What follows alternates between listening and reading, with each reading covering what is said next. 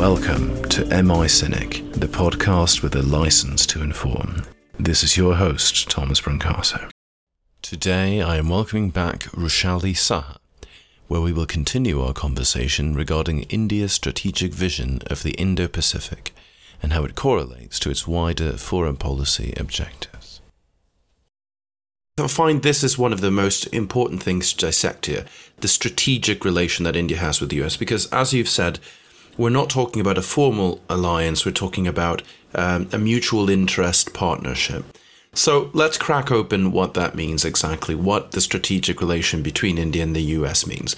One of the things you've mentioned is the different definitions that India and the US have over the Indo-Pacific. To start with, let's call it the Indo-Pacific. The US likes the term Indo-Pacific, and it has a different definition. It stops a little bit before India's does, but India goes all the way, as you said, to East Africa. The US's doesn't. And I wonder whether that is because of the different histories that these nations have in the region. Of course, for India, this is the Indian Ocean, much more than the Indo-Pacific region. It's its ocean, it's the lifeblood that surrounds India. And historically, maybe India has associations with that entire region, as you say, stretching from East Africa all the way into what would be Southeast Asia. And I wonder if that plays into it as well, a different emotional attitude towards the region itself, this being India's backyard, its home, and the historical ties it has, it's the religious ties that it might have to its neighbors, etc., and whether the US views this from a cold strategic perspective, a little bit more alienated, a little bit more distant from the region, not as closely tied. And I wonder if this plays into the discrepancies between how both countries look at the region. And I wonder if that plays into that trust factor as well, from Indian politicians noticing that where American strategy is concerned, they view this from a distant perspective, whereas we very much view this as our traditional home of a history that stretches back centuries and centuries, where we have had associations with all over this region, all the way into the Arab world in this case. Interested in your opinion of that, of course, and in seeing whether we've identified what we might call a few of these hiccups in the relationships. If these are to be sorted, if India and the US can agree on a shared vision towards the Indian Ocean, will that lead to a formal alliance in your case? So as far as the historic aspect is concerned, it's very interesting. And I do completely agree with your analysis. If we look at how the United States came up, like its history of interaction with the region, right? So United States has played a very, very prominent role, whether it's in the security architecture or in the economic architecture. And the regional actors sort of came to play an important role in the narrative much, much later. So initially, interestingly, this is something I have read, again, can't quite remember the name of the book, but basically it's sort of played out historically. It showed how this concept emerged. And it was largely a capitalistic expression, right? So it was basically to the Asia-Pacific narrative, which had come in to being, was to exploit the economic resources sort of in the region. Of course, it's debated, it's been tested. There are lots of perspectives to this, and we'd require probably another podcast if we go into that. But broadly, it is something which I understood and I agreed with. So US initially looked at the region from an economic point of view, and it still continues to look at it, right? Because Indo-Pacific is the hub of trade. It has a majority of the world's population, the most important sea lines of communication. Most of the vessels which pass through it carry the brunt of the world trade. So of course, it looks at it from the economic point of view. The security dimension came to play a very prominent role much later, with the Chinese coming to play a very prominent role, because during the Cold War, Russia, or Soviet Union rather, despite the geographical proximity, it was not able to sort of have that much of hold over the region as the United States did, right? So yeah, these historic dynamics definitely come into play when it comes to defining the region. As far as the definition of Indo-Pacific is specifically concerned, I think we should go back to Barack Obama's pivot to Asia, right? So it is in that backdrop that Indo-Pacific as a strategic concept, of course, started gaining leverage in the diplomatic community, in the diplomatic vocabulary. Of course, Indo-Pacific as an idea has roots much before that, right? So going into that dynamics again, why did the pivot to Asia take place, right?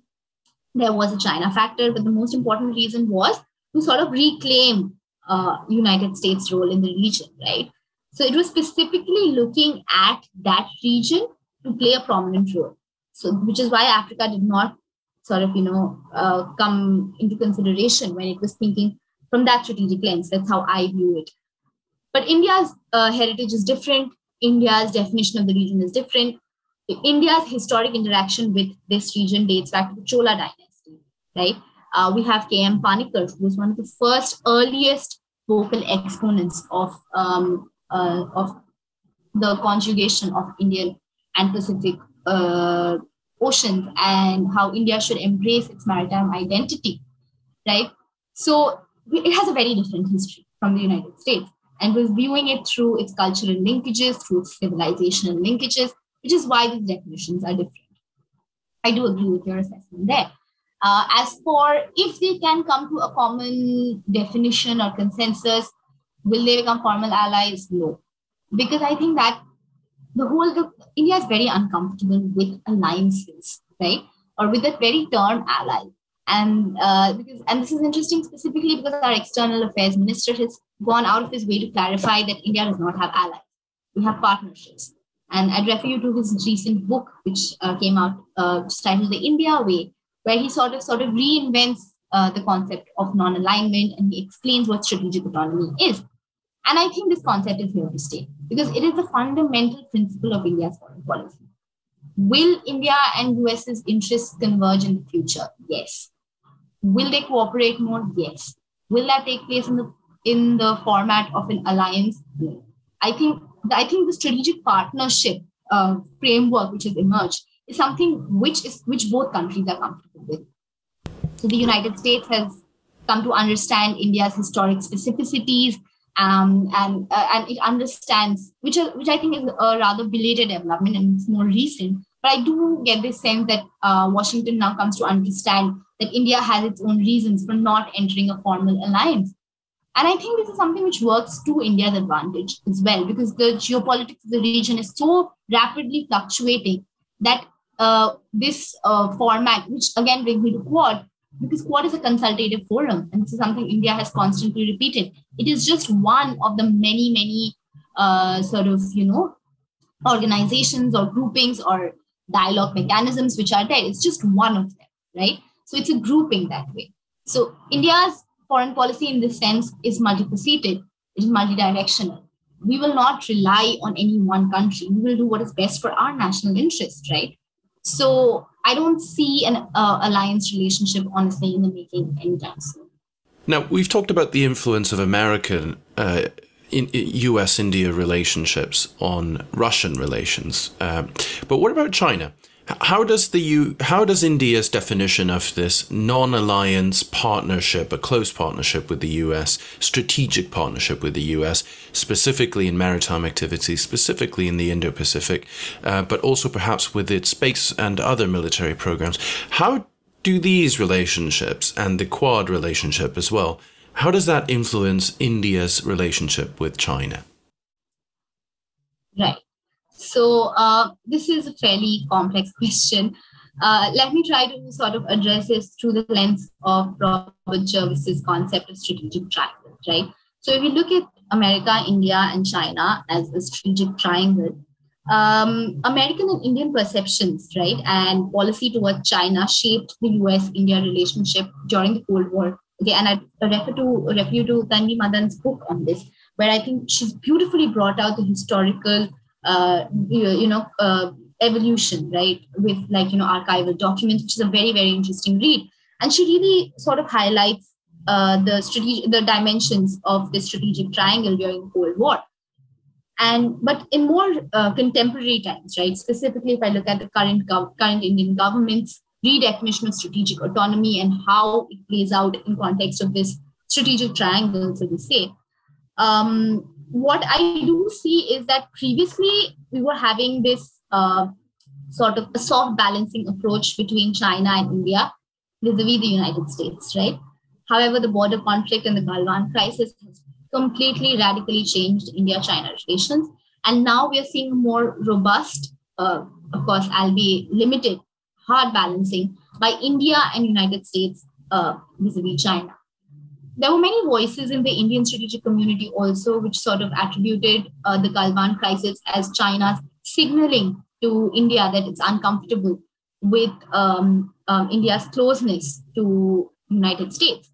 And that is something I do agree with, at least partially. It does not capture the entire picture because there are many aspects to it. But partially, yes, I do believe it was a strategic signal, so to say. And I think this encapsulates very appropriately how this India factor is coming to sort of, dominate both relations across the triangle, right? Having said that, I think this triangle is also a tool for India to redefine its strategic autonomy. And I do understand I've been saying strategic autonomy for a very long time, but I really want you and our listeners to grasp this concept as the very core of India's foreign policy, right? So I see India sort of, where it is strengthening its partnerships, right, to attain its national interest, right? So if right now we feel that China is threatening our interests because the Chinese aggressiveness, right, on our borders, which left 20 Indian soldiers dead, is something which has made us realize that our borders are not secure. And of course, we know in the anarchy of international relations, sovereignty comes before anything else, right? So this I do see sort of partially motivating motivating India and United States relationship, where they're coming closer together. Because in this sense, China is the common threat, right? So that is one way how the dynamics of the triangle have changed, right? So, but having said that again, you see that when India is engaging with this Quad, right, what it is doing is that it is enhancing its strategic autonomy vis-a-vis China. But again, when it is sitting together with Russia and China for a trilateral meeting, it is enhancing its strategic autonomy vis-a-vis Washington, right? There are many areas, like if you look at, sort of like, the civilizational ties between China and India are quite strong. In the past, we have, both countries have sort of, they came together where they challenged the fundamentals of the global economic order. And I still believe that there are many areas where India and China can work together. But that, I think, is it's dependent on how this border crisis resolves itself. It's been over a year now. Both countries are still locked in the standoff. We don't know how the negotiations will pan out. But by and large, in India, this is a development which I have particularly noticed, and many of the pro-China voices, to say, of course, I know it's a sort of a generalization, but I hope you understand what I'm trying to say, is that they have come out now and they are saying that, no, we cannot trust China anymore, right? So the trust factor has really gone down when it comes to relations with China. How will this resolve itself? Of course, is something which we need to wait and see. But will it continue affecting our dynamics with the United States? Definitely. And India, I think, acknowledges that, these are all variables, which is why we have our own independent, nuanced vision of the Indo-Pacific, which is not dependent on any country, right? So I think that, again, is also sort of linking it with, if I link it with your broader question, right? So I think this India-US-China dynamics will play out in Indo-Pacific as well. And India is well situated to play those dynamics to its best interest. I don't disagree with you. I think India is in a unique position. And I think one of India's strengths precisely is the fact that it so much embraces the non-alignment and that it wants to continue having unilateral relationships with all three of the great powers in the region and the Quad as well. India does not want to use the term alliances and still views itself very much in the context of non-alignment, which is a Cold War terminology, but India resurrects this into modern practice. And I think I agree with you. I think this has worked out well in India's favor because one can clearly see a trajectory of strategic autonomy. But my issue is this, because which country doesn't want strategic autonomy?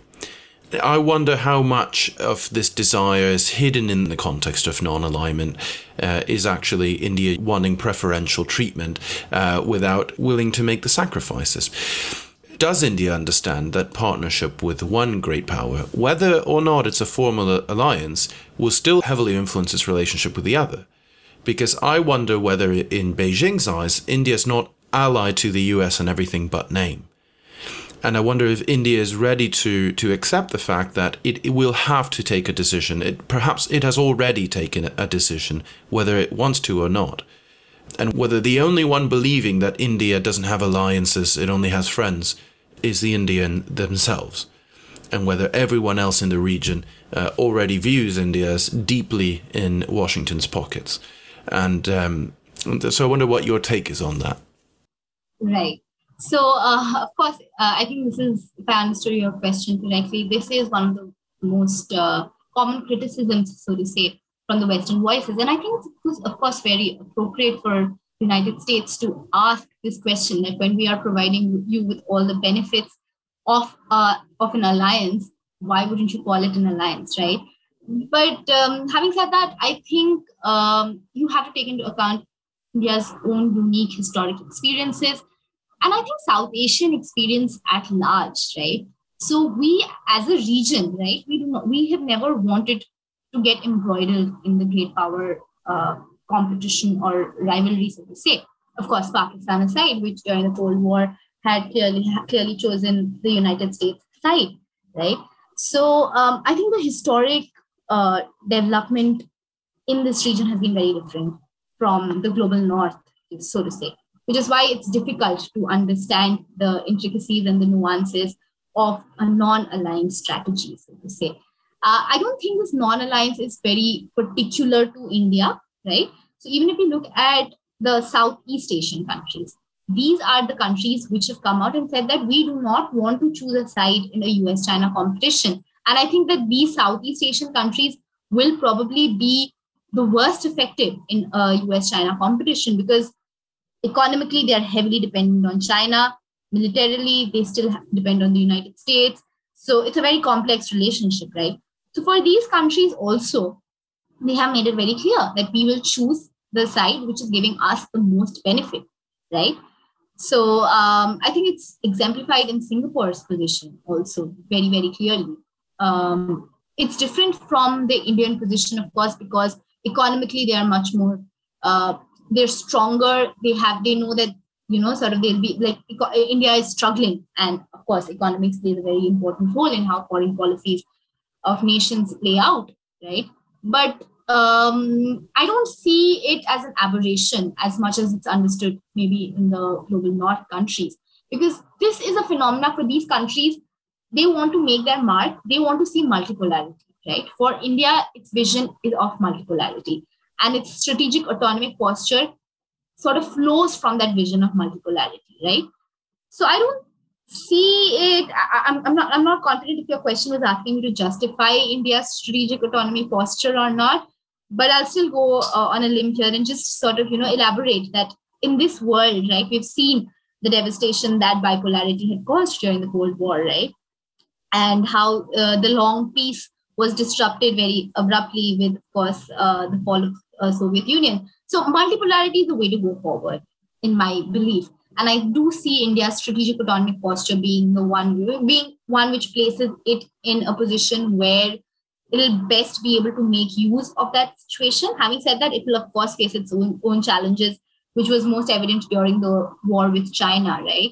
So it was a huge strain on our military. It was a huge strain on our economy. If we would have had partners come to our help at that point, I think, or an ally, so to say, that would have really helped India and would have really sent a signal to the global community, the world at large, that China cannot get away with its aggressive behavior, right? So it has its challenges, of course.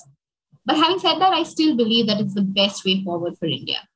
I think you're right in as far as your assessment that India stands to gain from multipolarity. And I think this has a lot to do with the fact that it refrains from throwing in its lot with any one great power. And this is, of course, unique to India's position as a non-aligned power, and something that it has cautiously held on to and done a good job at it for many years now. Having said that, India has had a rocky relationship with its northern neighbour of China since the Indian independence in 1947. This includes a short war in 1967 and escalations, or what you might call border disputes, in 2017 and most recently this year. Perhaps as a result of this, but not only because of this, India's chosen a cautious distance from China. But I wonder if Indian foreign policy, strategic policy, had been a bit different, and if it had chosen a closer relationship with China by shunning the United States. What would that have looked like? What would have been the advantages, in this case, of Sino-Indian cooperation? And what are the disadvantages of having a path closer to today, or perhaps even more so by having a stronger relationship with the Quad and the United States and the United Kingdom? What does it stand to gain from closer Chinese cooperation? What does it stand to lose? Right. So, firstly, at the very outset, I have to say that there are no disadvantages to closer cooperation, right? That is the aim of diplomacy. That is what nations strive for, to sort of find ways where they can, sort of cooperate and divert resources to more domestic concerns and domestic development. So there, at the very outset, let me be very clear that there are no disadvantages per se to US. I'm sorry, we've been talking about the United States for so long. It's in my head, but yeah. So there are no disadvantages to Sino-India cooperation. And as for India's posture towards China, it's actually quite interesting because if we go back in history and if we look at Pandit Jawaharlal Nehru, who was India's first prime minister and the architect of India's foreign policy, his posture towards China was Hindi Chini Bhai Bhai. Okay, so that's what we say it, which translates to India and China are brothers, right? So Nehru was one of the closest, strongest advocates of closer in India-China relations. So much so that when our Home Minister Sardar Vallabhbhai Patel had warned Nehru that of China's intentions about the war, about the 1962 war, Nehru completely disregarded that. And he believed that our civilizational ties are so close that together we will frame what later came to be described as the Asian century. So together we will frame that.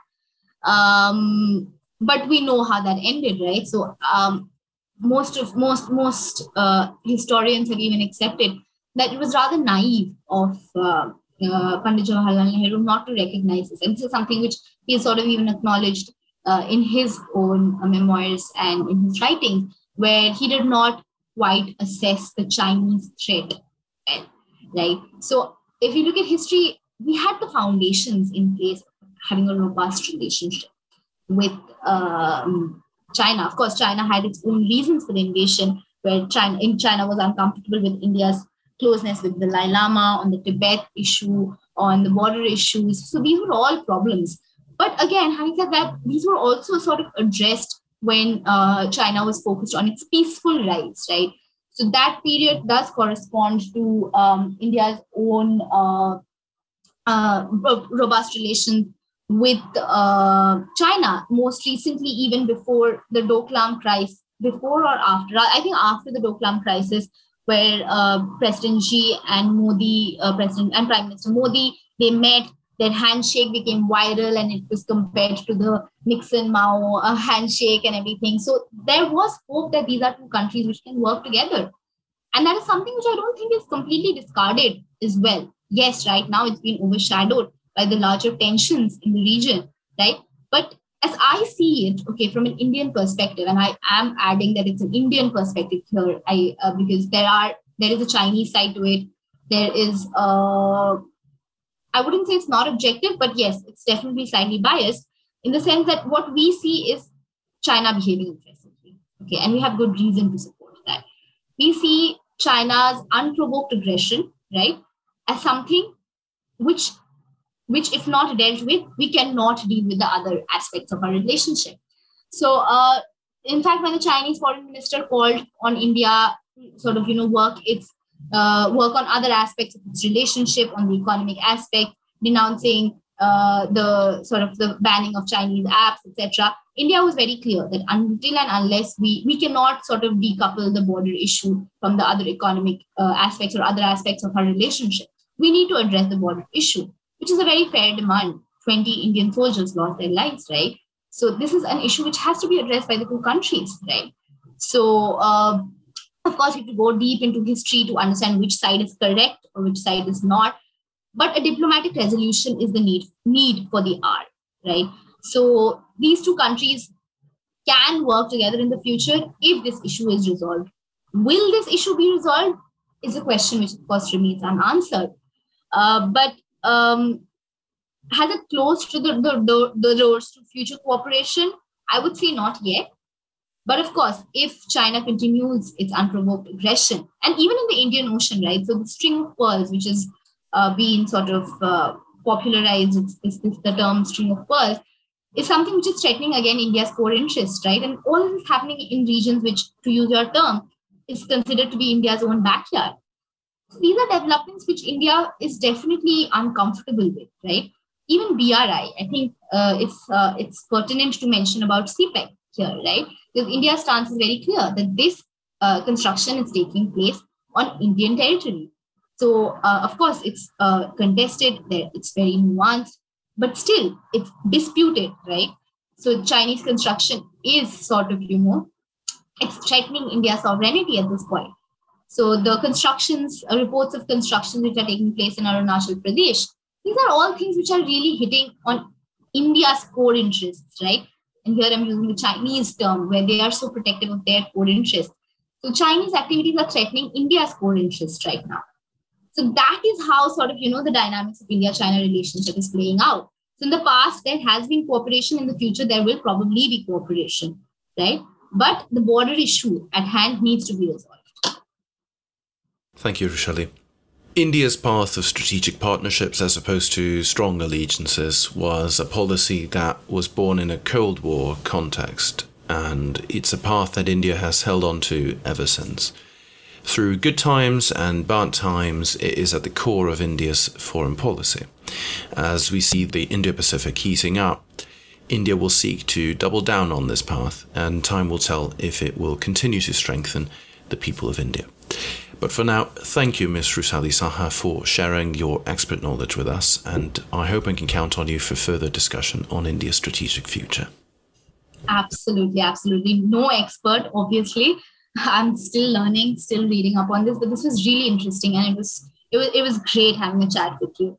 And I do look forward to future discussions. Thank you.